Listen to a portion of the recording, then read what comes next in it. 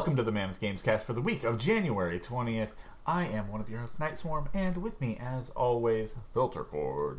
What up? Heyo! So, we have been having a pretty good time in the pre-show, just being fully ridiculous. So I think over time, our pre-show is getting a lot funnier. It's just getting because more fun. We give less of a shit about like prep because we've just been doing it so long. Yeah. It's like all reflex. If you guys listen to this podcast, you should pop over to our Facebook and check that out, the facebook.com/Mammoth Games Inc. Even if you go back, we have a whole folder set up showing all the ones that we've recorded on Facebook specifically. Right. And typically, like, if you catch the tweet that we're about to go live, that is when we start doing some pre-show stuff. So that way you can, if you want to jump on early, then you can catch it. If not, it's usually like, we tend to try to start at like a solid minute number. Like, you know, this time was 11:30. Sometimes it's like 11:45 or whatever. But we usually try to start at, you know, semi-obvious time after you see the tweet go out. Yeah. But cool. So we've covered the opening. We did the pre-show. We talked about the Facebook. So what have you been playing? Yeah, so I've been kind of continuing what we've been talking about, and according to the games coming up, it seems like I'll be doing this for a while, and just kind of, you know, hitting the backlog, hitting stuff that I bought and haven't really gotten into, or, you know, played one, little, seeding session, like a couple hours, and then just didn't come back to it. So it's time to go back and, hit it up again. Yeah, clear up some of that. Obviously, I've been playing the Total War DLC, but first I want to talk about a much smaller game. I think this took me about 3.5 to maybe 4 hours to beat. It's called Eliza. It is a sort of like a visual novel, style of game with a little bit of control between, your dialogue choices, and then you also have like a phone that has... Like, in the game, you have a phone icon that you can click that has different, just different things you can do. Like, there's, like, a meditation app that you can look at. There's a solitaire game. So this is a Zachtronics game, which all of those have, like, a special form of, this different type of solitaire in it, basically. And I know a lot of people are super into it. I didn't really like it because I don't like regular solitaire, because I don't like having to plan far ahead. Like, it's something that I want to do mindlessly. It's not something that I want to do and have to think about. Right. Yeah. But the main part of the game is basically, my sound waves on that butt is completely destroyed on my Audacity file over here. Sorry, folks. So, wait, from the pre-show? No, when I just said that, when I yelled butt. Oh, okay. So, basically, Eliza is a story about this AI platform that was created to help with, like, really low basic level, like, therapy, like counseling. And the whole story is... Sorry about the length of this video. It's the longest one I could find. No, it's okay. It's basically like you play as a character who was one of the programmers of Eliza, and... something happened, basically. I mean, it's not like a spoiler, but I just don't want to get into it because it's, the story kind of really heavily leans on some of this stuff. Like, something happens, and you and the rest of the original development team are all, like, off the project. Like, right as Eliza's about to take off. And then, 2 or 3 years, I think it's 3 years later, you kind of come back to check out the company that you used to, obviously you were, like, one of the founding people of this project. And you're just kind of analyzing how Eliza works. And it's basically like, due to some laws, to use this platform, there has to be like a human proxy. So you take on a job as one of the proxies, which basically you sit in a chair, the person that's getting the counseling sits across from you. You put on like a sort of like a VR headset. It's like a pair of glasses that have a heads-up display. And... the Eliza AI platform kind of communicates through you, and it analyzes people's speech and what they're talking about, and it's picking out, certain important words that they're saying and whatnot. And it's like, oh, okay, I think that it seems like you're really depressed about XYZ. I think you should do this little exercise that's on your, Eliza Wellness app on your phone. And then I would also recommend that you talk to your doctor about this certain antidepressant or whatever. Okay. So, like, it's, like, really basic stuff that you don't need a doctor for. It's not meant to be used for super complex issues or anything. It's just for, like, general people, day-to-day, people that are not really into therapy. They just need, like, an outlet. They just basically need somebody to talk about, right, or talk to, right? So, but it kind of, like, you get a choice where you kind of choose what kind of path you want to go down in the future. It's kind of... like, it's not a super depressing game or anything, but it's kind of got some, different interesting emotional beats. Because, like, your character is very clearly depressed. A lot of the people you talk to... The guy in the chair with the glasses. The one guy that you talk to that is, like, leaning down and, like, looks very disheveled and shit, like, he's, like... He has this whole breakdown where he's like, look, I just need somebody to talk to. Like, I don't want to talk to a computer... I just want you, the person sitting in the room, you, just say anything. Please just say something to me. And you have to follow what the prompts on the Eliza says. So it's like, I'm sorry, I didn't understand that. And the guy's like, okay, well, I'm going to leave. And he's like, it sort of implies that he's going to kill himself. So it's like, there's like some really cool stuff. It's really... He's going to kill himself. Yeah, well, I'm like, cool. Some pretty good stuff. Damn, some pretty good shit. I'm like, how did you do it? Taking notes for a friend. So it's really interesting. Just kind of asking about AI and like what is ethical, and like certain people are like, I really need to go to a real therapist, but I can't afford it. And Eliza's like, thank you for choosing Eliza. Goodbye. It's like, okay, this is bad. Well, Eliza has to cost something. Yeah, it's cheap. Okay, I mean, it's like using an app. It's like for a session is like $10 or something. Whereas going to a therapist with no insurance is going to be like, $600-700 or $1,000 or whatever. So, it is definitely super interesting. It plays into like people that are into AI and like privacy concerns and stuff. I think this would be a really good one to check out. It's like $15 on Steam or something. So, okay. And it looks like it came out for the Switch as well, I imagine. Yeah, it is also on the Switch. The majority of players are on PC, obviously. It's like 95% of people that play it are on PC, but it is on Switch, so that could be a nice way to kind of breeze through it and just kind of... I don't know, it's something that you want to focus on, and that's why I bought it on PC. Mm-hmm. But it could be something that you just kind of do while on the bus or, traveling from point A to point B. This could be a good thing to do in that regard. Everyone's like, man, why is he so fucking... Yeah, why is this dude so sad? And I'm just over here straight up, like, crying tears of happiness of figuring out how to tie a rope around my neck. So, moving on to A Reason to Exist. I've been having a lot of fun with this, obviously. The first Total War 3 Kingdoms DLC, the first chronologically. So, this is the second major DLC to come out, but it actually takes place earlier than the main game. So this is the Mandate of Heaven DLC. It's going over the start of basically the Yellow Turban Rebellion, and going into sort of how the Empire got fractured before the main game takes place. And then they've kind of restructured with like free patches, and there's a free DLC as well that came out as part of this. They've kind of restructured the base game a little bit.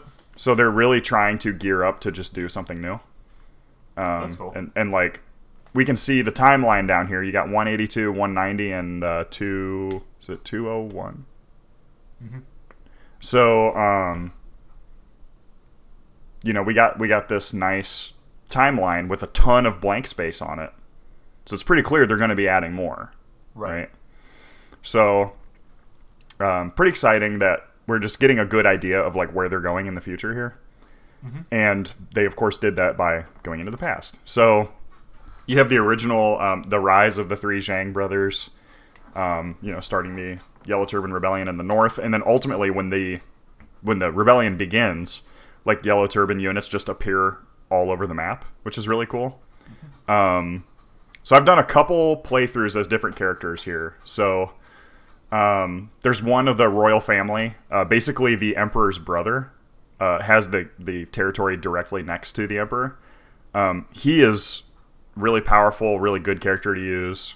He has a nice, strong central location. He's protected by mountains and rivers. He's beloved by pretty much everybody. So I've played as him, and I got into a little bit into a regular game, and I was like, okay, I see what's going on here. Like, I don't need to finish this because I'm not super. I'm trying to see the new stuff. You know what I mean? Right. So I hopped off of him, and I went and played as the easiest of the three Zhang brothers, and it's cool because they have it's meant to be the DLC is meant to be a shorter intro. So basically, you have a total game victory if you just take enough territory. Because I guess it's kind of implies that will lead to a mass uprising once you take, 50. I think it's 50 total locales. Mm-hmm. So if you take 50 locations and one of them is the old imperial capital city, it's an automatic win. So it's a lot easier as compared to, when you're playing the main game, you typically have to essentially take over the entire map. So okay. It's a little bit shorter, it's a little bit easier to get into, and it introduces a lot of context. So you can see why the Empire collapsed, because of course my third playthrough, which is the one that we're looking at in the video here, I actually played as the Emperor and the head of the Empire, which is you're losing you're just absolutely bleeding money throughout the game, because as the Emperor, you're having to help pay for everyone's, all of their, state-based costs. So you're, helping pay for, city projects, helping pay for militaries, because all of their militaries support you directly, right? Mm-hmm. So it's not it's a totally new system that wasn't present in the game before, because previously you were basically setting up kingdoms. So it was a lot more standard, medieval style of, feudalism, where it's okay, you are my servant, you pay me, 20% of your income from, 20% of your tax income goes directly to me, and then I will defend you in wars. That's the whole deal, right? You get access to the nice shit that I have going on, and you pay me for it. So, the Emperor, Imperial rule is a lot different, where the money starts to go the opposite direction, right? They pay you 80% of their taxes, but then you then pay back 90%. So it's this weird structure of get them. It's this weird structure of you end up actually paying them more than they give you. But the goal there is that somebody just won't need the income. One of your other imperial subjects is not doing anything, so they don't need any money. So right. Then the income you're getting from them is able to be redistributed to people that need it. Yeah. And then they raise and maintain their own armed forces. So, you don't have to raise armies to protect them because they get the funding from you. So, it's really interesting play style. You have a lot bigger, you have to pay and maintain this court of, a shit ton of people, representatives from every other group, basically. Mm-hmm. So that was super fascinating. And basically your whole goal is just to crush the rebellion and keep yourself, in positive amounts of income. And you can basically win by attrition as long as the enemy doesn't take too many lands. So then, of course, the other thing that you have to look out for is that one of your subjects might betray you, which is what literally happened with Dong Zhuo when he... Well, it's unknown really how the Emperor died, but the Emperor died and was very clearly murdered. Yeah, there's a general consensus on this is what happened. Yeah, somebody killed this guy, and then Dong Zhuo stepped in and took over, took the sun, and was okay, I'm the protectorate of the Empire now, and everybody hated that. So, it is really interesting. They added stuff like siege towers, which are really cool. They added things like deployables in combat, so you can set out oil fields that when the enemy moves toward them, you can hit them with flaming arrows. Oh.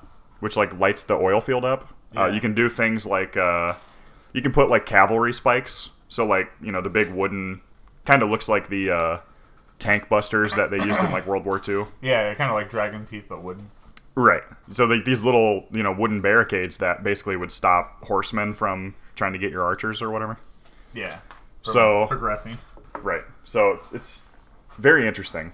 And obviously playing as the Empire is like insanely difficult. I think it's supposed to be the hardest position to play the game from in the game. Because like in real life it was insanely fucking difficult, and that's why they failed. So yeah, it's super interesting. Definitely gonna be playing a lot more. It's funny too to start in the earlier starting time because people have like different territory because like the Empire hasn't collapsed yet, so like these zones of control haven't altered, I guess, the way that they did in the normal point when the game starts. So like certain people, one of the characters I really like to play as, Liu Bei, which I've talked about like 30 times. Liu Bei will tend to die in the rebellion portion of the game because he's just not like, he just doesn't have the right like structure, the right layout. He just doesn't have a good advantageous starting position. So like it's super difficult for him.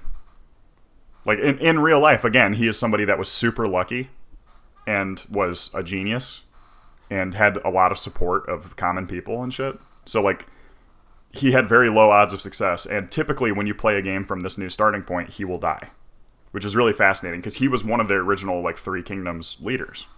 Right. And they're like just straight up like, yo, typically if without some divine intervention, this dude tends to die, right? Right. So it is really interesting to see that kind of perspective, and it just totally changes how the rest of the game plays out, because not only are there whole new groups of people, right, but there's also like people are in totally different territory, and you can different like politics. You can play throughout the rest of the game. Yeah. So super interesting. Cool. Definitely going to be continuing to play that a lot.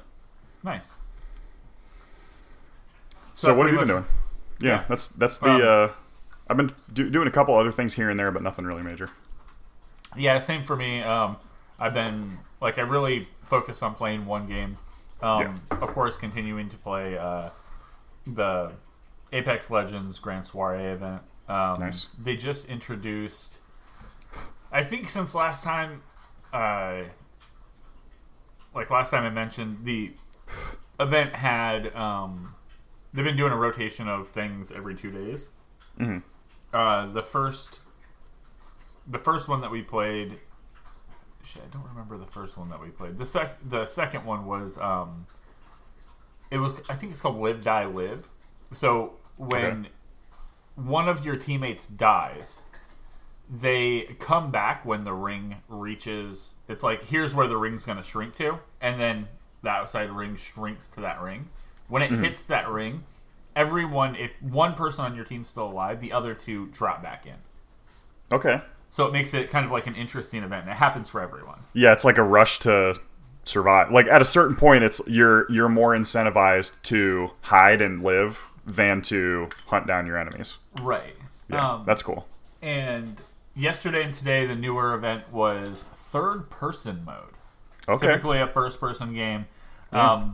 Things are a bit weird. You can tell that their camera had shifted just a little bit for first person, because in third person you have to aim just to the left of what you want to pick up.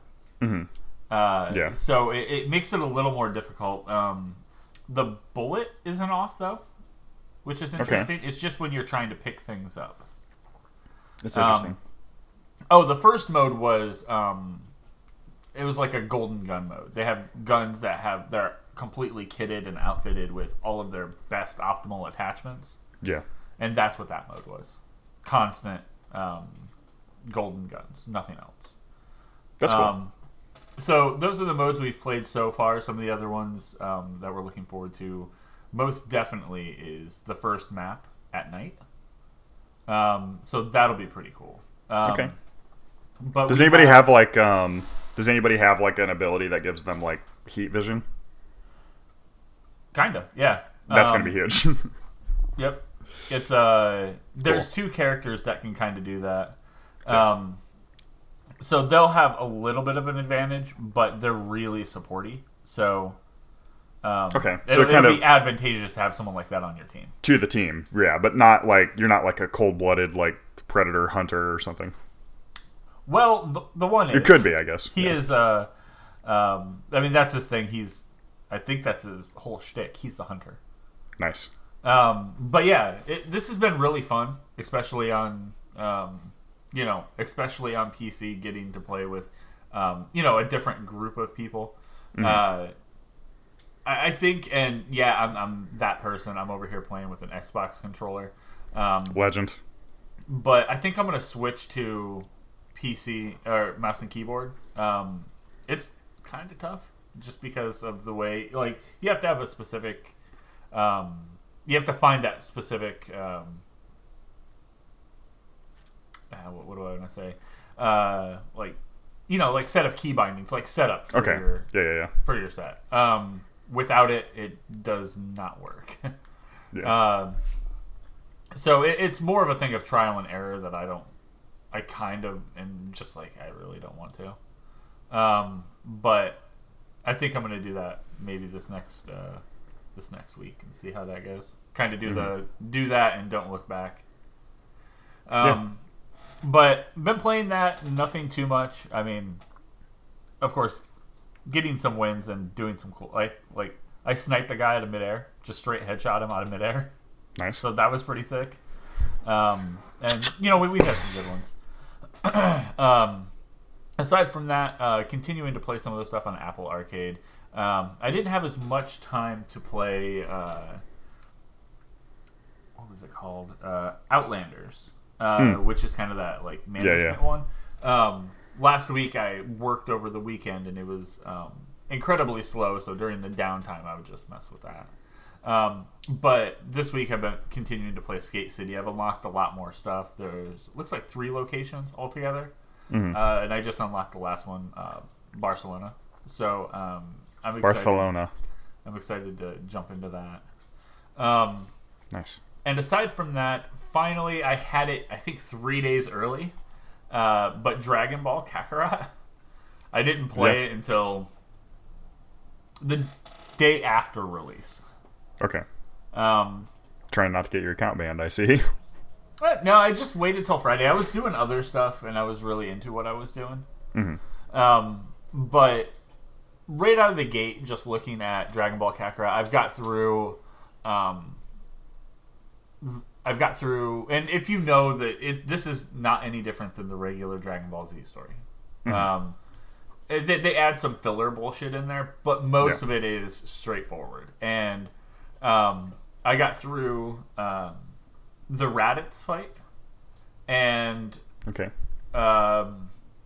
right now I'm playing as Piccolo, who's training Gohan, where Goku got blasted to shit with the special beam cannon. So he's heaven training right now.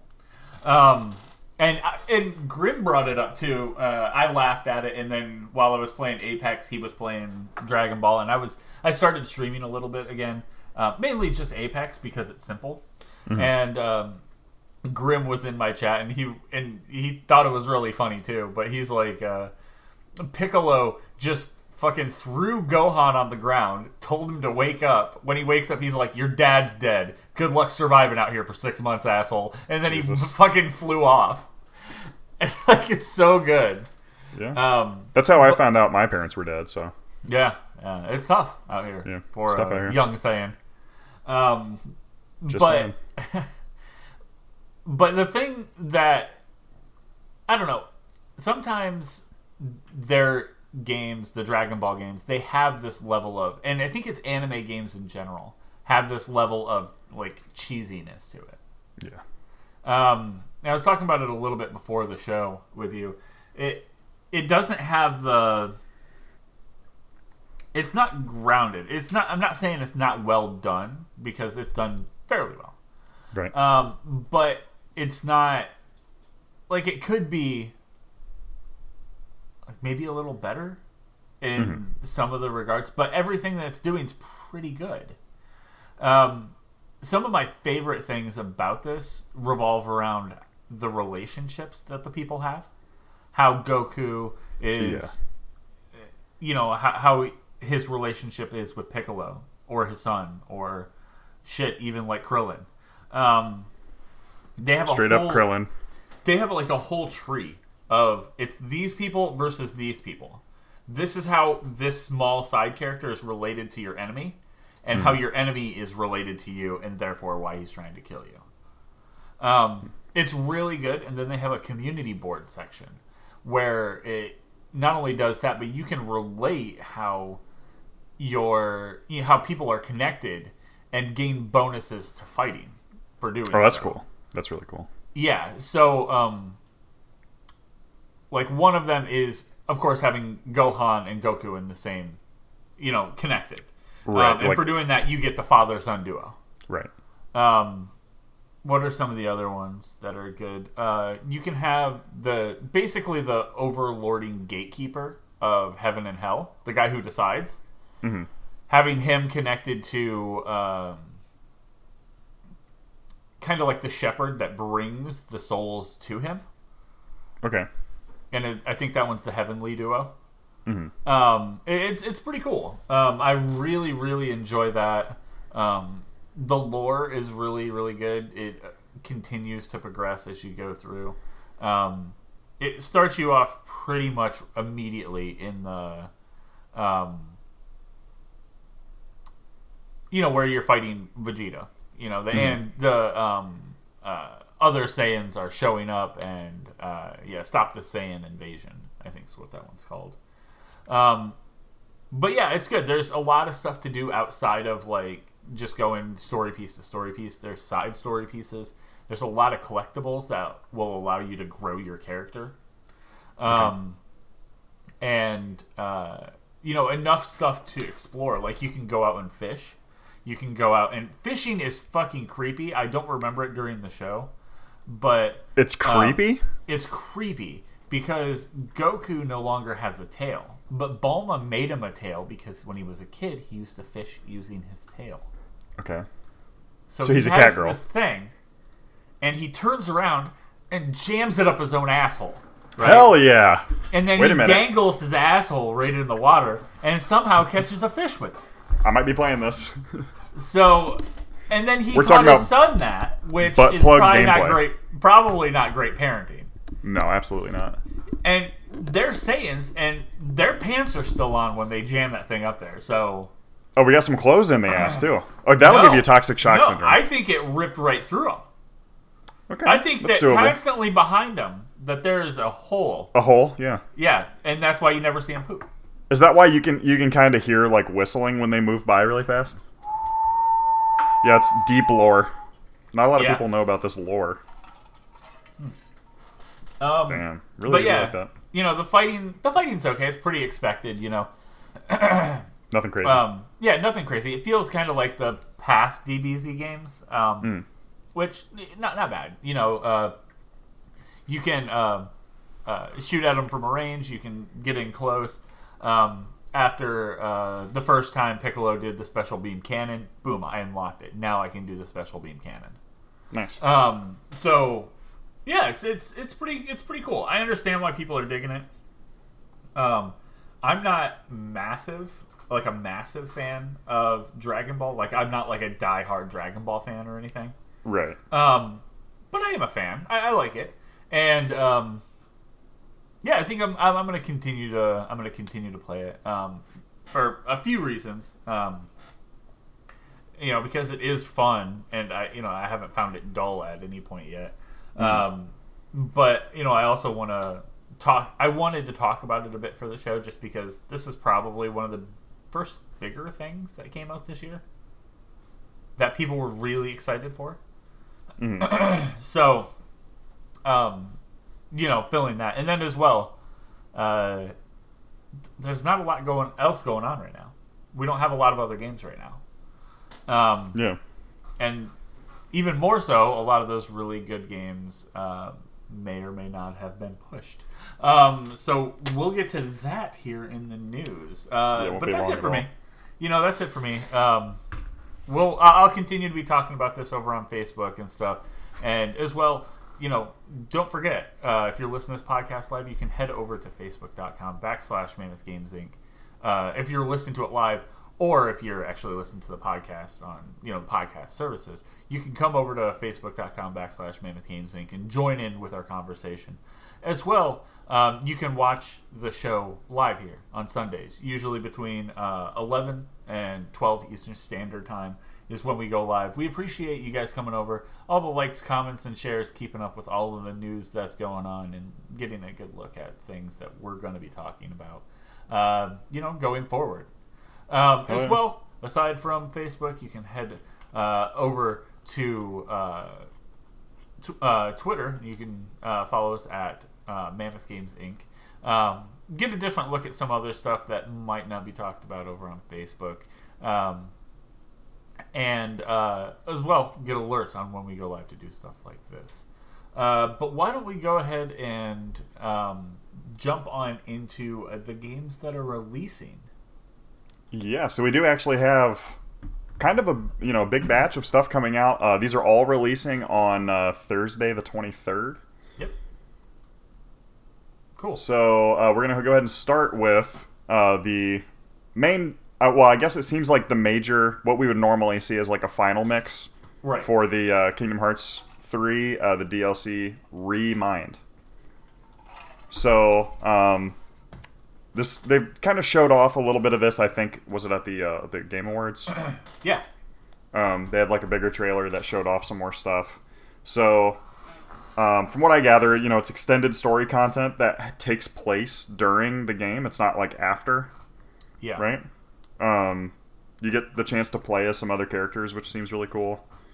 Mm-hmm. So it's one of those things we just kind of have to see what happens. But I don't know if I'm ever gonna get to this. I don't know if I will. Either. Because it's like... So I am actually somebody that is really big into DLC. Sure. But this is a year later. Literally almost a year to the day. Like, it came out the January 30th of last year. 29th of last year is when Kingdom Hearts 3 came out, right? Right. So, like, it's almost a year later. It happens in the middle of the game, so you would have to start a new playthrough to get to the point of where this occurs. That's not happening. Sure. So, and it's just a game that's not very replayable in general. You're not like making choices. It's a very linear game. Since we're looking at this, I do want to talk about this game in general. Mm-hmm. This game was insanely popular. This was Kingdom Hearts 1 and 2. Oh yeah. Were some of the best video games that were available. Yeah, they were huge. Why does this feel so bad? Does that have to do with not being in, with their audience growing up? I think it's that, and I think it's the fact that it took 47 years to make a sequel. Sure. Yeah, that definitely does it. They just weren't able to. I mean, imagine if today we had Pokemon like Ruby and Sapphire coming out.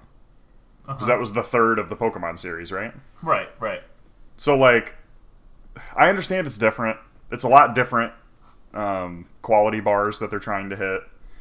But again, this is somebody that is notoriously, Tetsuya Nomura, somebody who's notoriously behind the times, somebody who's notoriously late on projects, right? Because he's such a perfectionist. Sure. That he's like, okay, I can do this version of this game perfectly, so that's what we're going to do. This is a PS2 game. There's nothing in Kingdom Hearts 3 that is that is sufficiently taxing to require the new consoles, right? Okay. And this could have come out 5 years or 2 years after Kingdom Hearts 2. Well, this could have come out on PS3. For sure. Right. I could have seen this come out. There was no reason to skip a generation. I'm looking at it, and in my mind, I'm going, this looks great. Yeah. The characters look great. I really like what's happening. But then I'm like... It's not photorealistic, PS3 quality. Yeah. Of thing. And then... Yeah, I don't know. Maybe they should have worked... Really, the only thing is... A bad Kingdom Hearts 3 on PS3, and then Kingdom Hearts 4 on PS4. It's The only thing that needs the bigger console stuff, I guess, is number of units on screen, because they do have those like swarming, the creatures or whatever. Yeah, the heartless tsunamis. Yeah. But like, we could just decrease their number by half, and it would not affect how they handle in gameplay, right? Right. So it's like I don't know. It wasn't able to keep up. It feels archaic at this point because it is. It does. Yeah. Even the way the characters run bother me. If nothing else, like, why would you not just have it run off of Final Fantasy, what was it, 15? Yeah. Even 15... That felt dated to me. I didn't like 15. Dated. 15 was a lot more popular than I thought it was going to be. Yeah. But I really didn't like 15. I hated the story. Like, I thought the story was not good. I mean, effectively, there was no story as far as I was concerned. Like, I wanted it to be good. Like, and this is my fear for their other large upcoming Final Fantasy. Yeah, this is my general fear of Square Enix. This is specifically my fear for Final Fantasy VII. Yeah. We're looking at 7 through rose-colored glasses because we played it fucking 20 years ago. I mean, some of you are. We're gonna, I mean, even if you get it for the first time, I have a feeling you're gonna be like, okay, this is dated. Oh yeah. I mean, I played 7 for the first time on PS3. Like, I got the old, PS1 version that you could play on PS3. And I'm like, wow, don't get it. Like, the beginning of the game is cool with the environment and the story and everything. And then as soon as you get outside of Midgar and, like, the Shinra Tower, as soon as you, like, crack the plate and move on and go to the new, like, outside world, the game sucks. Like, not to say that it wasn't for me or whatever. It's like, straight up, it was bad enough that I did not want to continue playing. Yeah. Like, Midgar was dope. I didn't get the rest of it. Section. Yeah. Like, I don't know. It just becomes such a weird, because Midgar is so real and grounded, and it's like a gritty, like, cyberpunk, like, we're struggling against this corporation that ruins people's lives for profit and shit. Yeah, like, and then it turns into like a magical adventure around a fantasy world or whatever, and I just didn't like that as much. Yeah. I mean, so I'm definitely going to try it out in the new one. I mean, yeah, at the end of the day, I mean, it is a Final Fantasy game, and right. We kind of understood that going. Right. I mean, it was a little different. Well, at the time, I'm sure it was different when it was relatively new.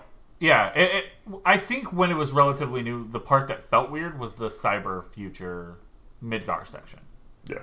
But now that we're older and we're looking at that, it's like, that was kind of part. That was original and cool. Right. Whereas at the time, it's like, wow, this is weird. I don't get it. So, long story short, guys, we have Kingdom Hearts 3 Reminded DLC coming to PS4 on the 23rd. I think, like, Kingdom Hearts, the reason that we derail so much is that, like, I think Square Enix has kind of lost its crowd because it hasn't been able to keep up. And this is true of a lot of, I think, Japanese developers. Although that some of them proved that they got it just last year, right? We're talking about Monster Hunter. The year before, I guess, was Breath of the Wild. So From's always doing incredible things. From obviously knows what they're doing. It's because they just do something different. So even, like, what From does is archaic, but there's no longer any competition. So, like... well, I think their best thing that they did was say, we're not going to do another Dark Souls. Here's something different. They went with, like, pure refinement rather than... Like, Dark Souls really... I don't think, according to my knowledge, I don't think Dark Souls really had anything that was, like, insanely new that it did. It just got really good at doing the thing that it did. Right. That's what it Which was, like, extreme precision. Yep. So... Knowing where to be. Yeah. Right. So, it's that type of thing that's like... clearly, you could have made Dark Souls on the PS2. And in fact, basically every game at the time was Dark Souls because they were all fucking difficult to play because the controls sucked. So it's like, it's just like the difficulty has gone away because we've gotten so much better at doing certain things. Mm-hmm. So that's the point, is that it's difficult, right? Right. So it's still doable, but you have to work with this weird structure that we've built, right? So, speaking of weird, old, difficult games. Speaking of, I actually really enjoy this game. It's interesting that it's coming out. I don't know at what level. I didn't really look into it. But Oddworld Stranger's Wrath HD is coming to the Switch from Oddworld Inhabitants. Yeah, it's just a graphical update. Is it just a graphical update? Yeah, I'm sure they tightened the controls a little bit just to make it playable, but... Yeah, this game is fantastic. I mean, pretty much everything about it. And they were moving forward, actually, I believe, after this to make with a sequel. A sequel. Well, I don't know if it was something else of a similar type, yeah. Yeah, they were. I thought they were working on a cats versus dogs multiplayer game, is what I had heard, which looked really cool.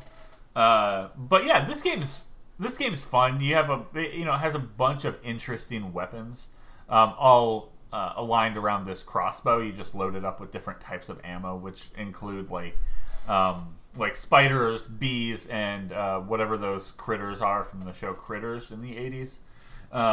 You can launch them. They're like little, it's like a round little fur ball with teeth. I mean, it's, if you've never played this before, again, it might feel a little dated, but they did update some of the stuff. They talk about it here in this trailer that we're watching for the show on all the things that they kind of updated. Let me find that spot. I'll pause it. Gyroscoping 60 frames a second, turbocharged load times, and then it just said much more. Much more? So it might feel a little dated, but it is a fun world to see and be in. And if sales on this can get us some of those games that they were thinking about. I know they are working on something new now in the Oddworld universe. But yeah, I think supporting that is pretty important, pretty smart. Yeah, and it's it's definitely like Oddworld Inhabitants. Like all the stuff they make is just so unique and weird and it's fun. Different. Yeah, it's different than anything else that you'll see. Every character is going to be different than what you'll see in some place else. Even like the main character from Stranger's Wrath, the Stranger. He has such a weird look. Like, is he a camel-looking dog? I don't know. Yeah. I'm not sure exactly what he is, but he's an alien. Just all like their creatures are super weird, and I like them. Yeah, it's pretty. This cool. is the best Star Wars bounty hunter game ever made. Yeah, because we're never gonna get one ever made. Well, there was a bounty hunter on PS2. Oh yeah, that's true. My buddy was super into it, and it was bad. Yeah. So moving right along, one that we don't have much stake in or know anything about, coming to PS4, Xbox One, and PC from Big Ben Interactive, we have Rugby 20. Have you ever had any interest in playing rugby? You think those? I don't know what rugby is. Do you think those bird legs could get some rugby going? I could probably jump over people. Get into a like these thick little squat rugby dudes that are their whole body is designed to just slam into another guy. But if they hit those legs, it's game over for you. If they hit me, I'm dead. But if I'm able to jump off of their shoulders, I could probably do a front flip. I don't know. What are the rules? I know you can't punch. You can't punch, but you can fully body slam somebody and break their spinal column. Now, I'm not sure with the lateral. We haven't looked up, and I don't know enough about. I should have done a quick rugby research. I know you can throw the ball to people, but it isn't like it's all hands. It's all hand based, and then you drop it to feet to score points. So I know the ball stays in the middle, and these guys kind of huddle around it, and they kind of put their arms around. Well, they do the huddle. They shove each other around to try to get one of their guys to the ball. So they're doing a reverse tug of war sort of. Okay. And then one guy gets it, and then he runs and kicks it really hard. And they have to have their hands up, so someone else has to grab the ball. So the first people can't grab the ball. It has to one of the dudes in the back. American football is really heavily based on rugby. Right, yeah. You can see it even down to the ball shape. Right. My ball shape. Both of my ball shapes. Okay. So, obviously not something I'm interested in, but it's cool. I like that people can get these good simulational games. I think it's good for gaming that these exist, right? Right. I mean, there are people out there who are huge rugby fans. Yeah. And they're typically it's kind of like lacrosse. If you're into rugby, you're really fucking into rugby. Okay, I'm really into lacrosse. I love lacrosse. If you're interested in lacrosse, you're a massive lacrosse head, and you wear Lacoste shirts with the alligator logo. See, I don't take it that far, but I do like the idea of running around with a stick. Mm-hmm. And just whipping the shit out of people. Hockey checking someone on the field. Yeah, that's pretty cool. That's fun. It's like air hockey, basically, right? It is, but with more bloody noses. More. Yeah. Wow, that's exciting. You thought that we couldn't get any more than air hockey because of some of the stuff that's happened in the past, but it can. Yeah. And with that, we're going to go ahead and segue into our next game. Perfect. This was one that in live action I turned my opinion around on. Really? Okay. So, when you first start looking at it, it's like, okay, this looks fine. This looks like a relatively good PS3 or 360 game, right? Sure. Sorry, I forgot to say, we're talking about Walking Dead Saints and Sinners, which is coming out first on PC and then later to PS4 and other consoles, which you'll understand once you have the revelation that I did while watching the trailer. Let's watch it. You're looking at it, it's like, oh, okay, this looks fine or whatever. And then some of the animations and shit are like, all right, this is bad. Okay, those animations are bad. And the then you realize it's because it's VR. The opening's not bad. It shows like a bus, and it shows, the environment looks fine. You see a town completely destroyed. Walking Dead stuff that you'd imagine, showing all these environments. They even show like a graveyard. And then you see some of the walkers. And they look a little rough. Mm-hmm. I mean, some of the animations when, like, you grab things, like when it goes from being an item in the environment to being an item that has been grabbed by you, some of those are rough. Like, it sort of teleports into your hand a little bit. Okay. See, I don't know. Some of this doesn't look terrible. The can of baked beans. Can of baked beans looked great. Pretty powerful. I really liked how the character, there was a character that was walking slowly behind a zombie and had Grab the the right hand going for like the shoulder and head. Yeah. And grabs it, knife in. That was cool. He also lopped the head off of one of them, and he was holding it, and it was still moving. This very much feels like if you could play the Telltale Walking Dead in VR. Yep. And it's got that look. It's got the comic-y look, sort of. Yep. It has the heavy outline. It looks like it's going to have some heavy decisions to be made. Yeah. See, I don't know. When it gets to VR, I'm a little more lenient. Yes, absolutely. So, in the beginning, I was like, okay, this looks good. Saw some of the animations. I was like, ooh, that's pretty rough. Yeah. And then I saw some of the stuff that you're doing. I'm like, okay. It depends. It really depends on gameplay. On if this game here would even work.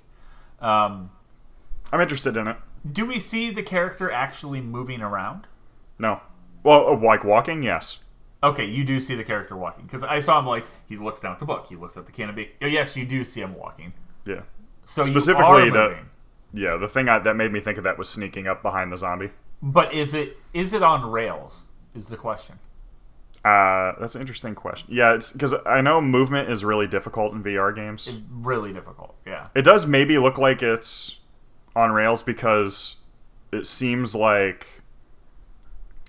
the character is moving very smoothly, and all the other animations are kind of rough. Because of course in VR you're like, you don't notice, but in real life your head moves like a lot to do little corrections, and your brain just kind of smooths that shit out because it's like, it's not useful information, you know. But one of the things that it just showed was the character looking at a book, just stopping. So I wonder if you like the rails. Yeah, if you can interact with, or maybe those happen at distinct times. Like it's like, hey, you're about to go do something, check your pack, and then you like kind of pause for a moment to take stock of what you're doing. Yeah, that could be. So looks cool though. I can't get heads or tails on this one, to be honest. It looks fun if you're, if you're out here and you have, what was it all coming out on? Let me see again. PSVR, Oculus Quest is coming.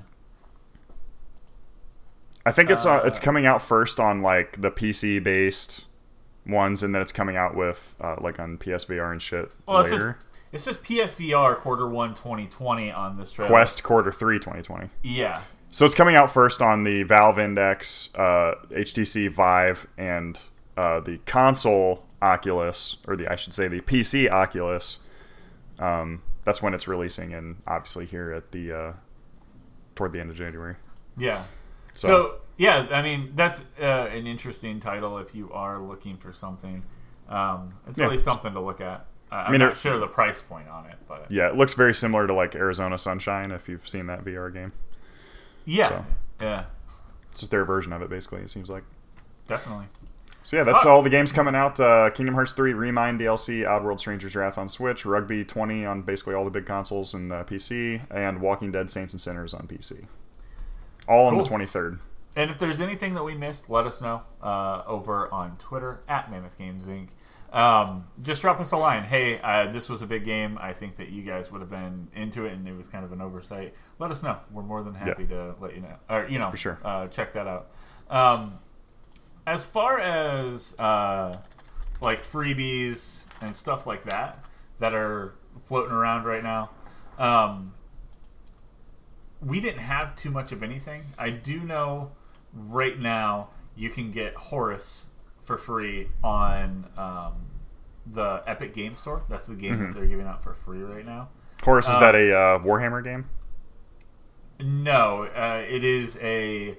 I see. I quote, the best platformer of 2019. It's a huge platforming adventure which pushes the boundaries of the genre with profound story of a small robot learning life, the universe, and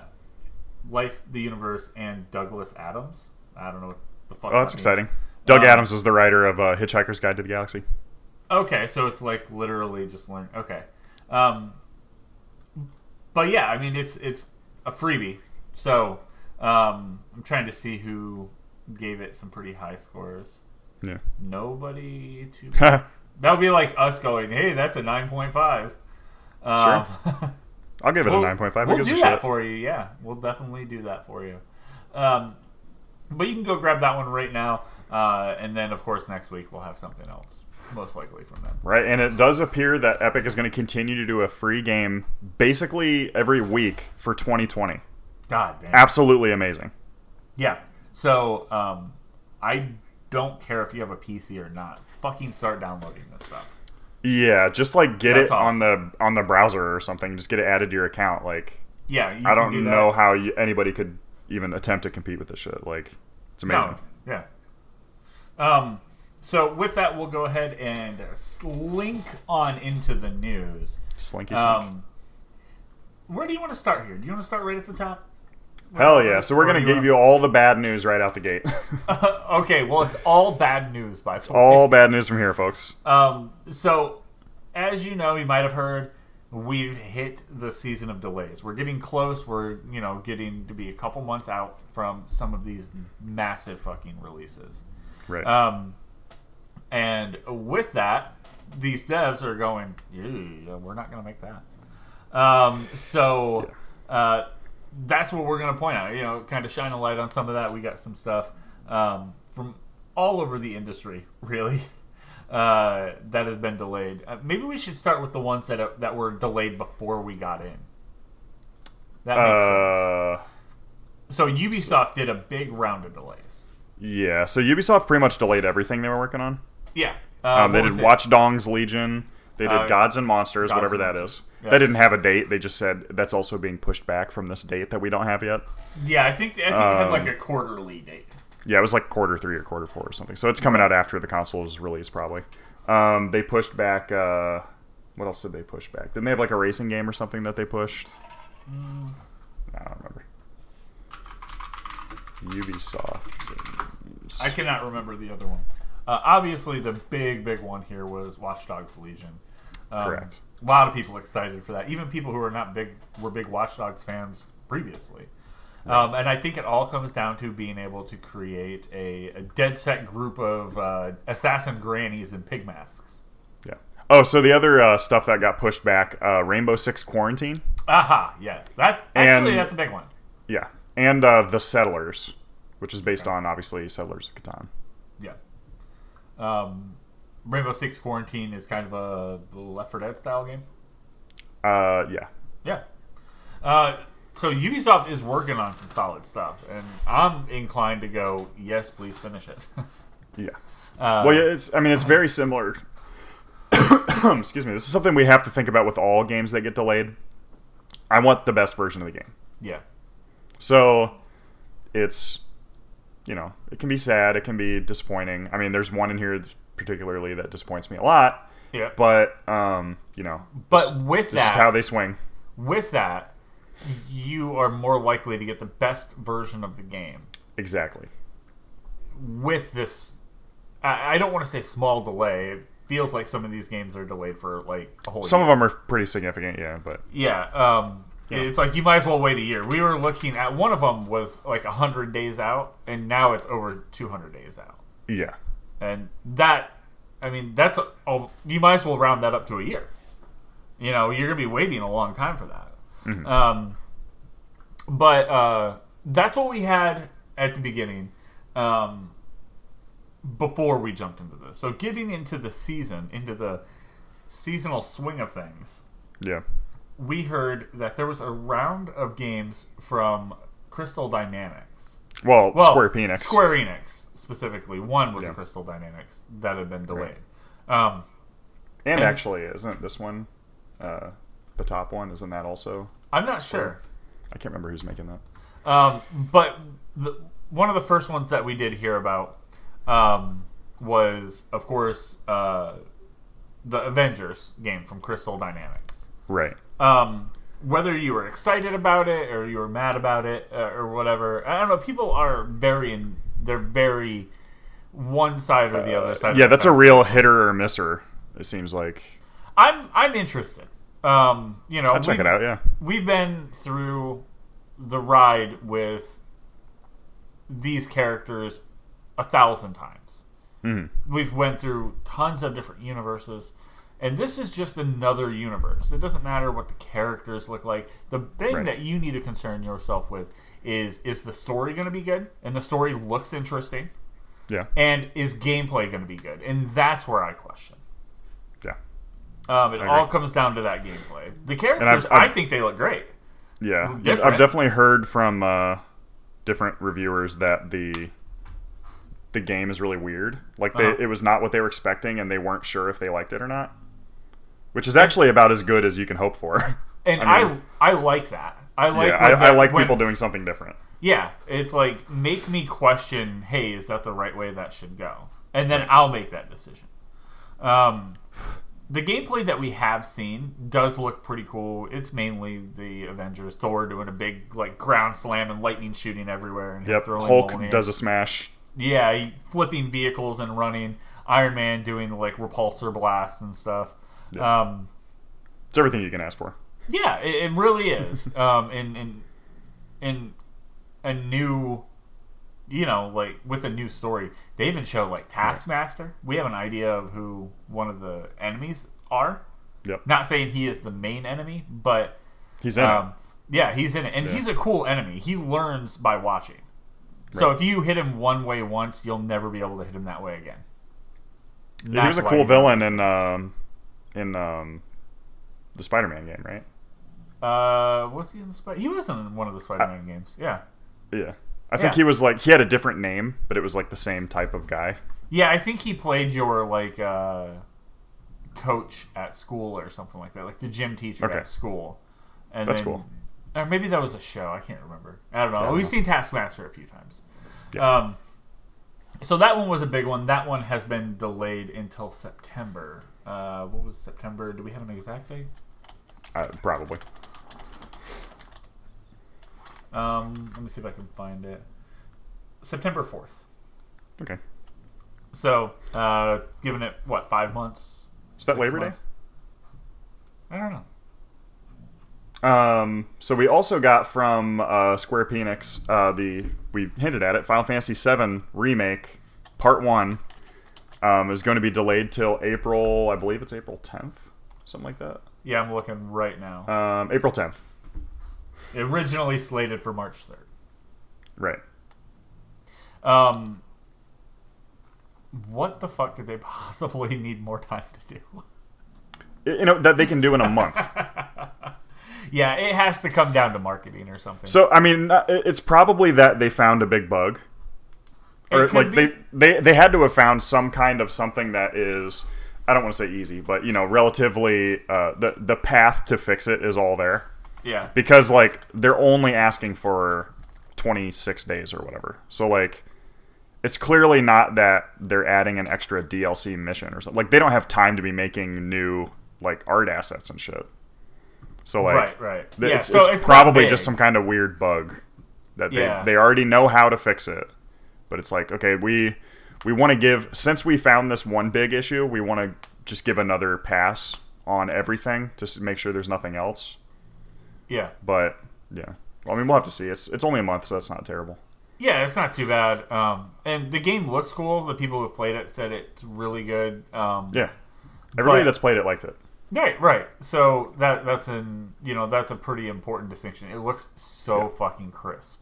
It looks amazing. It's like when we played this game for the very first time, this game in combat looks better than the DLC or the cutscene CG stuff that they were doing. And that cutscene stuff back then was revolutionary.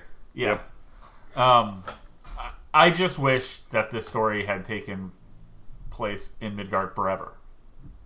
I don't know. We talked about that before. It was such a cool place. It was cyberpunk and steampunk all at the same time. Yeah. It had the people were like, "This is a rebellion. Let's rise up." And then your way of rising up is, "I'm getting out of here." Like, well, not only that, but I will like absolutely destroy everything you love on the way out, and then leave. Yeah. And then leave. So it seems really interesting. I'm gonna be excited to play it. Yeah. And I guess the other, I kind of forgot about this one. The Iron Man VR game has also been delayed until May. So we don't remember who's making that, but another thing with an Avenger in it, right? Right. Yeah, I'm checking right now to see when that one was. Yeah, we were kind of talking about that ahead of the show too. That's like, I'm not even sure this is like a full length, like 10 to 15 hour game or anything. It says Camouflage. Developer Camouflage, spelled CAMOUFLAJ. I like how they spell that.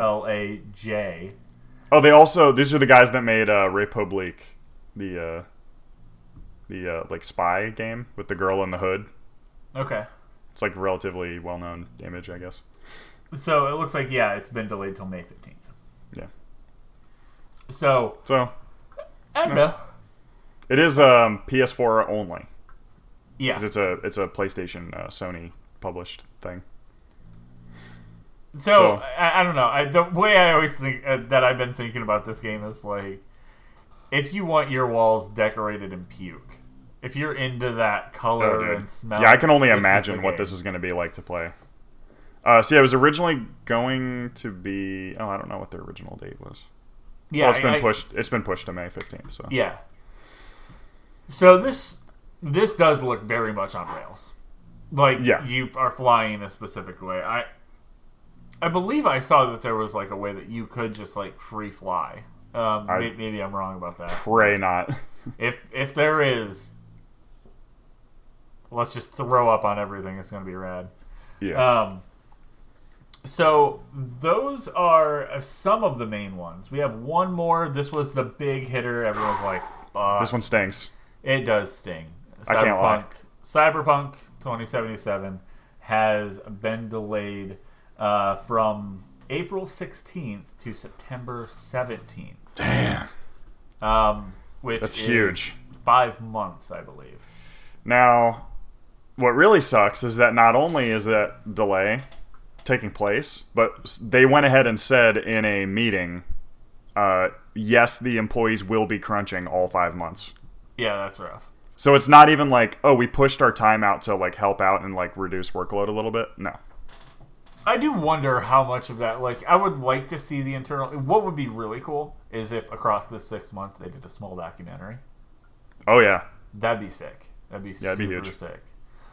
Just to show, like, hey, look, yes, this is what crunch is, but crunch isn't bad all the time. Crunch can be good if your boss isn't going, you have to stay here for 15 hours. Well, yeah, it's basically if you crunch on your own, if it's your thing that you want to do. In fact, your manager should be telling you, "Hey, don't do this." Go home. Obviously you won't be punished for doing it, but like, okay, wrap up what you're doing and then go. And then go home. Yeah. Like, but or of course, the same thing that's like, so at my job, we basically have a crunch period every 2 years, which is, similar to, game schedules where during the outage, we do 6 12-hour days a week because we have to be able to support and like get shit done as fast as possible because we're losing an insane amount of money during the time that we're down. But it's like, you get a lot of time off for that. You get a lot of extra pay for that. Yeah. These guys don't really get extra anything other than if the game comes out and it's really good and their publisher pays them a high score bonus, right? Right. But I do want to point out how this is different than your standard job. Like, looking at your job specifically. Mm-hmm. Working on this, could you imagine working on this? Like, yeah, I can imagine filling out an Excel spreadsheet. Well, no, I mean working on the game specifically, like doing something you would enjoy to do. Well, I mean, the difference is that like when you talk about the reason that crunch gets implemented and shit, it's a failing of production. It's a failing of the team leads and the production managers and whatnot that they said this task will take 100 hours, and in fact, it took 1,000 hours. Right? Yeah, it took a little. It took a bit more time. Sometimes not even a bit, right? Sometimes they were completely wrong and they just put in a number and they didn't ask anybody. Yeah. I mean, that was something that I actually did. I was like the project manager for the team that I was on at Full Sail, and my whole job was scheduling, arranging meetings, facilitating other people to actually do the work, right? So, like, if you are... I mean, the point at this... Like, the issue with crunch is that it doesn't... Actually, I mean, obviously, this is the point of crunch is not to be more productive.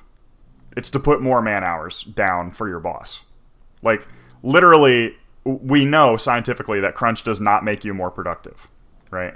And in fact, the fewer hours you work, the more productive you are because it's all a scale. Like, when I'm at work for 8 hours, I do 6 hours worth of work. Right? So I have 2 wasted hours. If they just have me go to work for 6 hours, I'll be busy 100% of the time. So my production, you know what I mean? So like by putting people through the crunch, what the actual point of crunching on a game is to say to the higher ups, look how hard I'm working on this.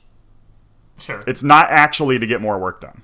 Because we know statistically that does not happen. You don't get more work done in crunching. I do know on the flip side from like an art perspective or even a building perspective, like if there's still... By building you mean like development, like programming? Yeah, like building, like if they are still running through, like running through code, that can be taxing, and I would lump that over into what you're talking about. But from an art perspective, a world building perspective, like animation, it lumps everything that is visual. And then mechanical would be a different side of that. Right. And there's definitely like... the art side of it, it's more of a project of passion rather than a project of I have to do this because my boss is telling me. Right. Yeah, that's definitely true for a lot of stuff. And I know artists do a lot of I was going to say self-sabotage, but that's not what I mean. They do a lot of like self-imposed crunch. Right. Like where it's like... artists will work on one project all night. Yeah. Because they're in the zone, they're inspired. They have the idea like fresh in their mind, so they'll sit and crunch it all out, and then they'll take the next day off. Yeah. So they'll do like 13 hours of work instead of 2 separate 8 hours of work. Right. What I hate doing is sitting down and not finishing something. Exactly. I hate that more than anything. I can't like I if I'm working on something and I know I can do this in one day, this isn't something I'm going to have to, fully texture and rig. Like, I almost have checkpoints. If it's modeling something, I have to sit down and model it all at once. Right. And sculpt, so I'm doing the high and the low res. All that has to be done in one setting. And then a different setting, I can come back and I can texture it. Or, whatever I need to do. UV layouts, which is a pain in the dick. Right. And, I can do that separate. But still getting that, let's say, a high-quality sculpt for a character artist. Mm-hmm. That's those a big... guys wouldn't even have been able to do that in one sitting. So, I mean, they could have. Who knows? They could have sat there for 13 or 15 hours. I've seen people do it. Like, one of my friends who works on Last of Us right now why he has a job at Naughty Dog is because when we were at Full Sail, the dude, when he got tired, he would just work himself to exhaustion and then curl up in a chair and go to sleep at Full Sail. Oh, yeah. He would, like, pass out on his couch or in his, like, artist chair. He didn't even have that. Like, he didn't, like, the last 6 months that he went there, he didn't have an apartment. Oh, shit. I know who you're talking about. Yeah. He crashed at Full Sail, and then he would hang out with, you know, like our friends eat quite often. You know, sleep, shower at their place sometimes. But, honestly, if you ever needed him, I think his forwarding mailing address was Full Sail. Yeah. It was wild. So, and that's what it takes. And those are the type of people I'm talking about. Like, when it comes to crunch, maybe they're not all being told, hey, we have to do this. Some people are probably like, that's very important. We require you to do that. Or yeah, like you know. So we know that Rockstar does that. Will you like, or won't you? Yeah, Rockstar goes, you're doing this. If Rockstar says, okay, we're on 12s now. And then later on, they'll be like, okay, we're on 18s now. And you will work this. You're here. Like, if you don't show up, we're not putting you in the credits and you're getting fired. And on the other side of that is like South Park, where Trey and Matt would sleep under their fucking desk because they had to get something out on, you know, they wanted to get it out on Tuesday and it's Wednesday morning. Right. So yeah, actually that's a good example. So they 100% self-imposed crunch because they're bad at project management, right? Like they were insanely bad at scheduling, and like they would do things where they plan out 3 or 4 episodes, right. And you would notice that those series of episodes would all come out perfectly on schedule because they know what they're doing ahead of time. Yeah. Whereas a lot of times they will make all of the jokes and the whole episode like 2 days before it's supposed to air, which is like that's the name of the episode. The show is 2 days to air, right? 6 days. 6 days to air. Yeah, because they literally are making it live, which is like very unusual. They effectively make their entire shows that are more random in 4 days. Right. Because they're really bad at project management, so they only have 4 fucking days to work on it because they're making dick jokes and of course, you know. That's also because they themselves, and this is something that can happen, where the people that are in charge of the project are the people that actually physically used to do the work, and they're not like project managers. So there is something to say that, like, you know, it's bad when an entire game project is run by a project manager because it's actually an artistic thing and you need passionate artists to be working on it. But then it's also bad if everybody working on it is a passionate artist, because then your actual work never gets done because everybody is like, oh shit, I could do this better. Oh, I can make this character better. Oh, I can make this look cooler. Yeah, you're going to constantly revise your That's work. where like scope creep comes from, right? Yep. You got to be careful. And it's like it does have something to do with the size of projects. Like, it's simply not possible to create Red Dead 2 with like a hipster like indie team that's like super passionate. Yeah, with like Hello Games team. With Hello Games, the team that made No Man's Sky. Like, it's just simply not possible. Like, it's never going to happen. Now, like, looking at No Man's Sky in general, it is amazing that game even came out with what it was. Oh yeah, that was that was like 25 people, if that. The original team was 3 people. Yeah, it was the leader, the artist, and the programmer. One artist, yeah. Yeah, designer, artist, programmer. It was the Green Day of game projects. Yeah, and the artist was fucking Trey Cool. But it really is that type of thing where it's like, you know, when you're working on a project of this size that they've been doing some form of production on for 7, 8, 9, 10 years, like, it's really unacceptable to be like, oh, well, you know, I didn't really think about this, and it turns out we needed an extra 5 months at, you know, 14 hours a day from every single one of our, you know, 200 employees. Yeah. Like, I'm interested to know exactly what's causing. And it's totally different. Again, it is totally different to, you know, if you, on your own, doing your own work, if you put in an extra, you know, if you do 1 or 2 12-hour days in a row, and then your boss says, okay, you know what? I saw that you did a couple 12-hour days. You know, you hit your 40, go ahead and take Friday off.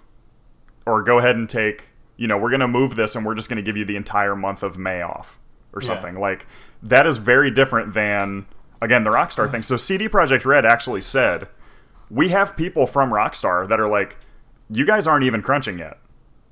Like, we haven't even started a crunch. Yeah.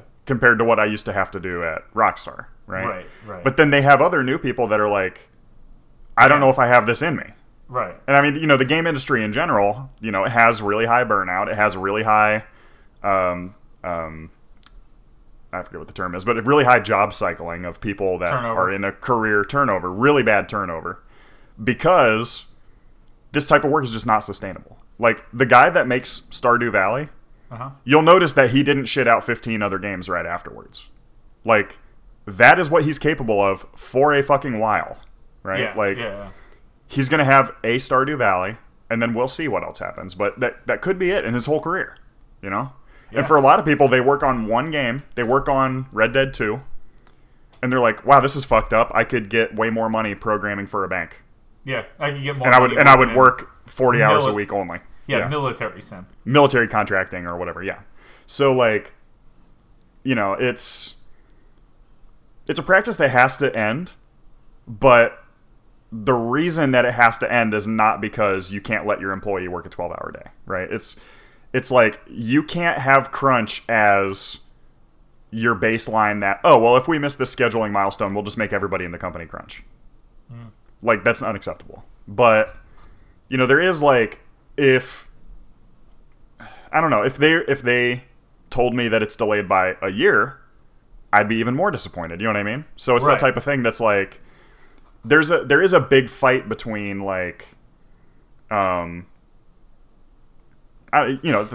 the fight between management and employees, right? Yeah. Like, do we push this game out and potentially lose? Like, they're spending money on employees and they're not making money on this game. Right.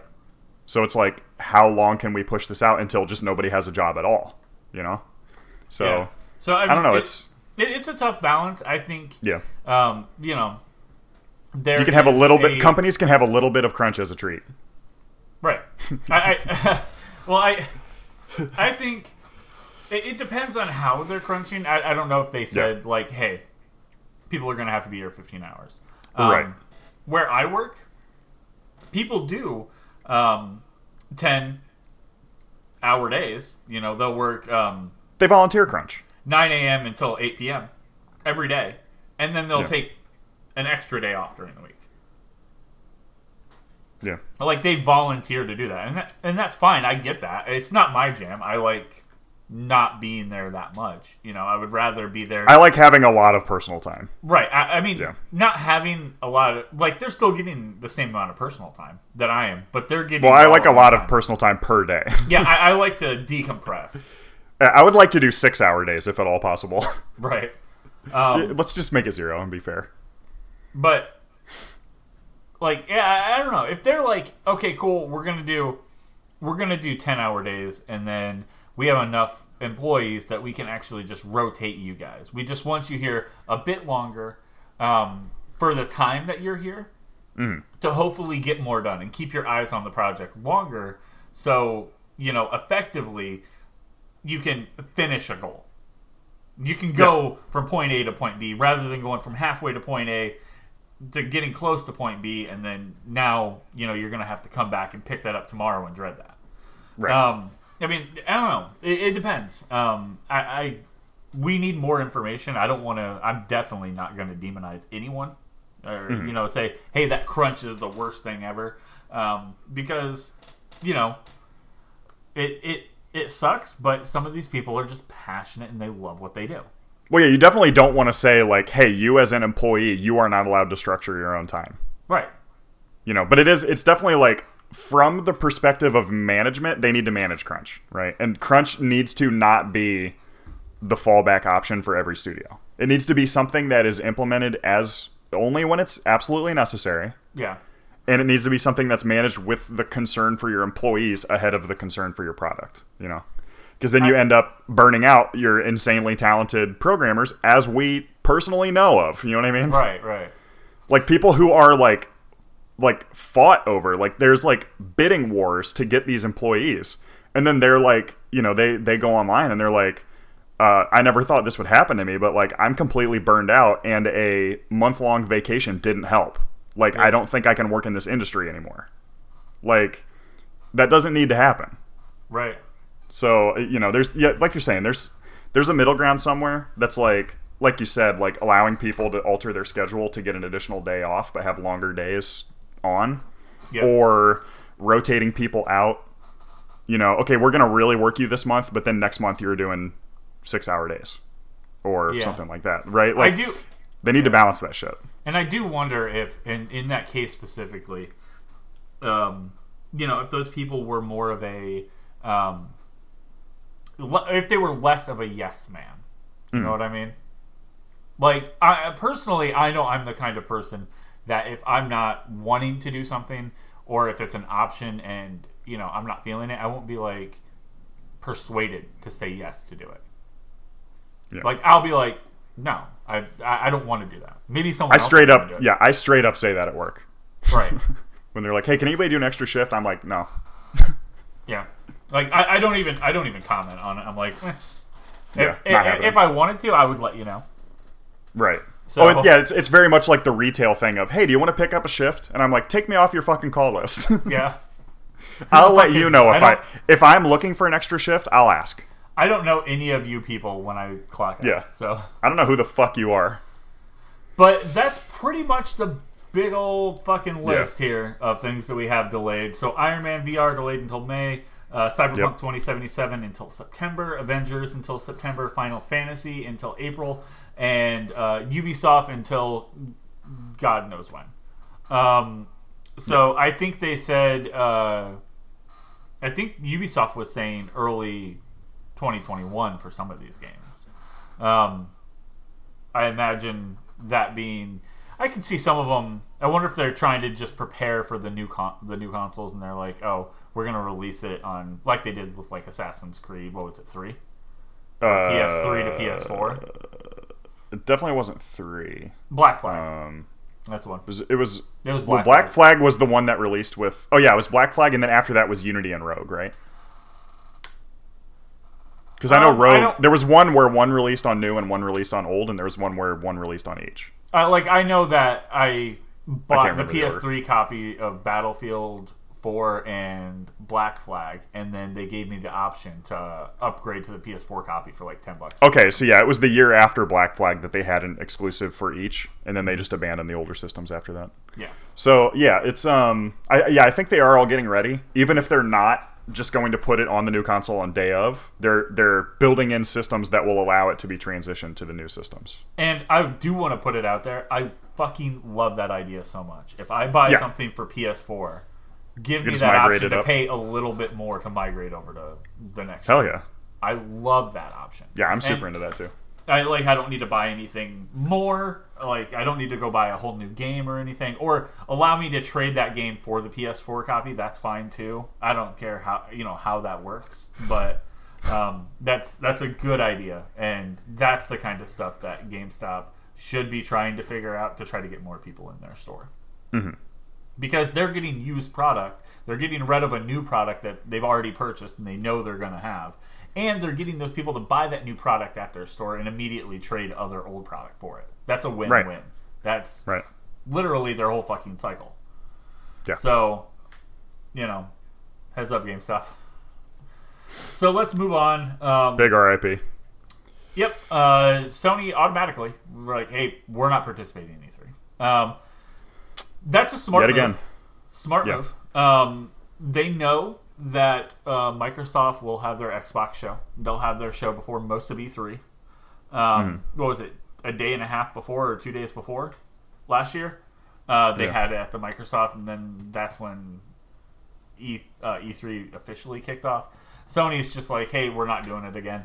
I think that's going to give Microsoft, they're going to be like, hey, here's... they're going to have to talk about their system at that show. Yeah. That is their house. That's like, everybody has to, yeah. Yeah. Well, I guess except for Nintendo. Yeah, Nintendo. I don't know if Sony even has to. I think they're going to wait a couple of days after E3, do their little PlayStation whatever. Yeah, their PlayStation show has to address it. Yeah. Because you really don't want to give the field to your competitor, I guess. Because that's June, and the consoles are slated to come out that holiday. Yeah. So that's pretty big. That's a very smart move for Sony, because now it puts them perfectly in that position unless Microsoft counters it by not talking about it and setting something else up to talk about it. Like, hey, we're going to do a show in California, blah, blah, blah, at this time after E3, right before the holiday. And we're going to hit you with some really big news, so hang on to your ass. It's just that I could see them doing that. But as of right now, Sony is like... hey, we're in this perfect position. They have to talk about their system here. Have to talk about what's in it. And I think this is how Sony, the business side of Sony, is seeing this. They have to talk about what's in it. They have to talk about the price point and when it's coming out. And then after they do that, we'll talk about what's in our system, which we already believe is better. We'll cut our price by this much, just so we can be, competitive or under. And then, as well, we're coming out at this time. So, yeah. Just before. So. Interesting. Yeah. We'll see where this goes. E3 this year. E3 every year when it comes to new console generations is always interesting. Looking back at the PS4 and Xbox One, that was incredibly, and it was probably like a 3-hour experience that we saw so many like pro chess moves that just slid people into the right place at the right time. So good. High level marketing people. I can't wait to see that again. Yeah. So now this will probably be the generation with the least amount of noticeable change. Like, again, last time it was, hey, we can get a bunch of objects to load on screen at once. Yeah. I mean, the majority of changes here are going to be, hey, the lighting is a lot more realistic. We can get more, we can get more layers of textures onto things. We can get more polygons. We can get more objects on screen. We can make shit load really fast. Yep. Right. That's so it's going to be like the least noticeable. So I'm really wondering how they're going to show off those differences. Because it really is like, I mean, that demo with the Spider-Man where it was like, okay, here's the normal load time, and then here's the load time on the PS5. Like, that was amazing. That was very fast, yeah. So, like, I'm wondering to see more stuff like that kind of shows the differences. Because, like I said, it is going to be really hard to show off. Like, Sony showing off Knack with the PS4 was really smart because Knack has, like, a bunch of bits, and when you get hit, your bits fall off, and then there's a ton of shit laying around. Yeah. And they're like, hey, look at that. Pretty cool, huh? We're getting Knack 2, son. I'm telling you. Right. PS5, Knack 2. We're doing it. Didn't Knack 2 already happen? Did it? Knack 3. I think so. Okay. We're getting Knack 4, guys. We're going to skip straight to Knack 5. Yeah. It's going to be a bundle of Knack 3 through 5. Damn, just like Hellraiser. Yeah. Just like... And that's how you Knack and Hellraiser, circle. Same guy. Full circle, because we were talking about Hellraiser. Knack is the original version of Pinhead. Yep. What, you're not ready to fucking talk about that. You get Knack. Y'all aren't ready to talk about it. Alright, so Jedi Fallen Order, their pre-order bonuses are now openly available. Yeah. So a lot of games do this where they just kind of wait a while. So what was it, not even 6 months, couldn't have been. So it was like 3 months later, they were like, all right, you can have all this shit or whatever.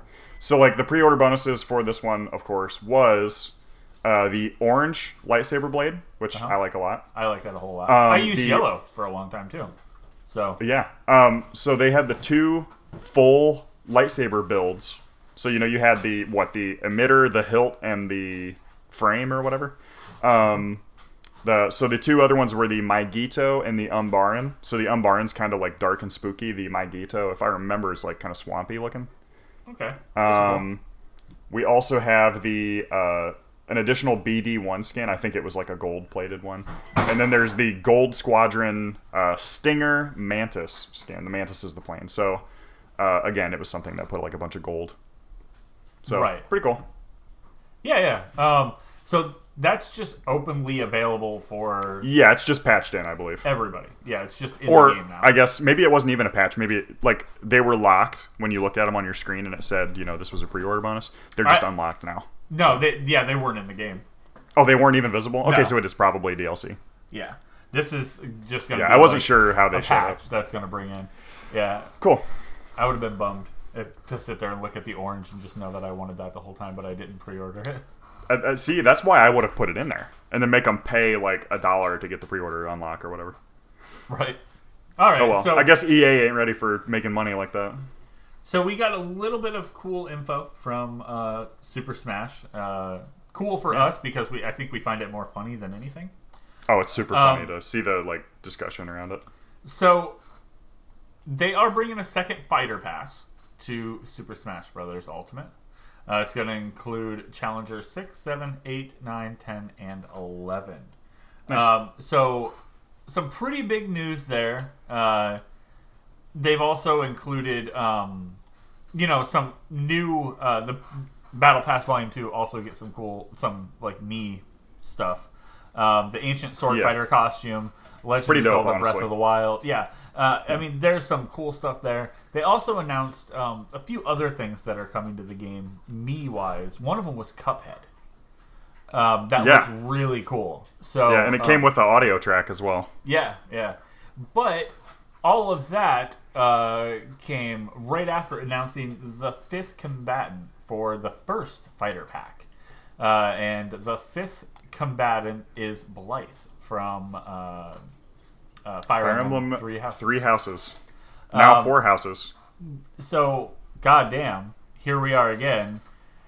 This is the 8th Fire Emblem character. And the 900th sword fighter. Yeah. Everyone's just going, please stop giving us sword fighters. We want now, to be fair, he'll have some he or she will have some other moves. Well, not just that. There's a bow and everything. But, I mean, if you're looking at, video game fighting characters, you may notice that the majority of them have swords. Yeah. It's just a big video game thing. So, if you're choosing from iconic video games or whatever, a lot of them are going to have swords. So, you know what I mean? And people were really excited to hear, people were expecting to see Dante from Devil May Cry. Because Devil May Cry is coming to the Switch. Mm-hmm. So, that's a sword fighter, my dude. Well, he's interesting. He's got different stuff going on. He's very air focused. He's got sword and guns. Yeah. But this guy's got sword and bow and whip and hammer and whatever. So it's it's... I understand what people are complaining about, and they're right. But also, the thing you wanted also is a sword fighter. Mm-hmm. So, it's kind of... Not to say that everybody was expecting Dante, but, I'm still waiting for Waluigi out here. Right, and those are the kind of characters I think people want. The weird, funky shit. They want the weird ones. They want Banjo. Banjo was awesome, right? Banjo was a great addition to the game. The Piranha Plant was a really cool addition to the game because it's different. But we're watching Blythe out here literally fighting only sword fighters. Yeah. It's wild to see, all of these fucking sword fighters. It's fine. It's whatever. But they really paraded it around this time. This kind of was a pretty big middle finger to the people who were complaining no more sword fighters. Yeah. He was look, I'm making a sword fighter, sorry. No. I mean, even going through the trailer, they show a bunch of... the middle finger. 151. He does flip off the camera. But it does show him beating up only sword fighters, and then it pans back, and he has 5 sword fighters behind him. Yeah, he had Link, he had the dude from Dragon Quest, he had Cloud, he had Roy. Just so many sword fighters, and they put them all in there, as that had to have been a pretty big middle finger. Another cool one was Terry. Adding Terry from whatever that fucking game was that he was from. Being a fist fighter, you have to get in there close. That's pretty cool. And not even a boxer, right? Right. Because we do also have a boxing. That's fist fighting, but with slightly more range, I guess. Yeah. I mean, he has a few things that he does. That's cool. It's cool. And they do have options. Look at the Pokemon trainer. That's pretty rad. Yeah, I'd like to see more original, unique stuff, but at the same time, I'm not mad. It's whenever they add something.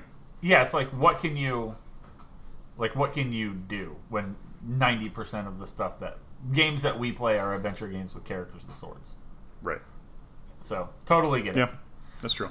I don't know. The game, the people who love this game, they're, going to be... I feel like Well, they're going it's- to find a gripe either way. I mean, it's very similar to like Star Wars fans. Yeah. Because people that are really big into Smash Brothers are really big into Smash Brothers, right? Yeah. People that are really big into Star Wars have read like 786 comic book issues about like General Thrawn and shit. Like, there's really like, you're not going to be winning in this fight. Yeah. So, you know, it's the type of thing that's like, okay, it's fine. Like, everybody's going to be mad about something. It's something that you say a lot. That's like, people are going to find something to be mad about. It doesn't matter what the context is. So, just do what you were going to do. And if I like it, that's good. If I don't, that's fine. And that's what I like about this, because not only are they like, we're doing what we're going to do, it doesn't matter. Mm-hmm. But then they also hit him with the fucking heavy old middle finger. Literally hit them with the middle finger. He does And quite then literally flip off the it's camera, yeah. so fucking good that he flips off the camera, and then he's like, that thing that you guys didn't want, well, here's all of it. Like, Yeah. oh god, it just makes me so happy when you can do that. Mm-hmm. All right, so the last bit that we have for you today is kind of a palate cleanser, something nice to end with, something that I know we're excited for from the very first trailer. Right. Over on Twitter, Larian Studios and Baldur's Gate had a quick little video kind of showing off some of the progression. And it's you know, just a bit that shows off some of the mocap, shows off some of the music behind the scenes. And then at the end, it shows the Larian logo. It says something's brewing. It says 2/27/20. So February 27th, we're going to go ahead and look forward to whatever it is that they have to say. I know I'm sitting here like holding my breath, waiting for whatever they have to tell us. Do I think it's a release date? Probably not. But I do think it's going to be an extended trailer. Yeah. An official extended trailer. Because we got a teaser where he turned into, what do they call those? Illithids? Illithid, yeah, Mind Flayer. Yeah, Mind Flayer. So, that was a really cool trailer. It was pretty short. It wasn't insanely long. So I'm hoping for a good 2 or 3 minute trailer. You know, using that style. You know, these guys, it's crazy. We were talking about Larian Studios, the guys who were working on this. And what guy was that? And he only had like 7,000 followers or something. Oh, they're like lead Like developer. designer? Yeah. Or their lead like guy, like the guy that's the studio head. Right. I forget his name is Lar. I think it's Lar at Larian. Yeah, I mean, we just followed him. Just Followed now. Baldur's Gate just a second ago. But I think it's because maybe that Baldur's Gate... Yeah, it's only been around since May 2019. It's Baldur's yes. Gate 3. It's now verified. It probably wasn't verified until, like, holiday. Like, this year or whatever. Right. You Yeah, know, so they were that playing account, low-key. the studio head is at LAR at... so at sign LARATLARIAN. So Lar at Larian, which is Sven Vinke, because he is Dutch, I believe. But he's an absolute lord, and he's only got 7,000 followers. We've like Sven? tripled his following. Yeah, we're doing it right now because I'm tagging that follow button right Legend. there. Knight on a Crusade. That's a man in a full suit of armor. That's him. So, Dude, imagine having to take a shit in that thing. well, I imagine there's a pop thing at the back. You pop that. So it's got a shit hatch. Metal off. It's got a shit hatch. It's kind of like Right. a onesie with the little button flap at the back.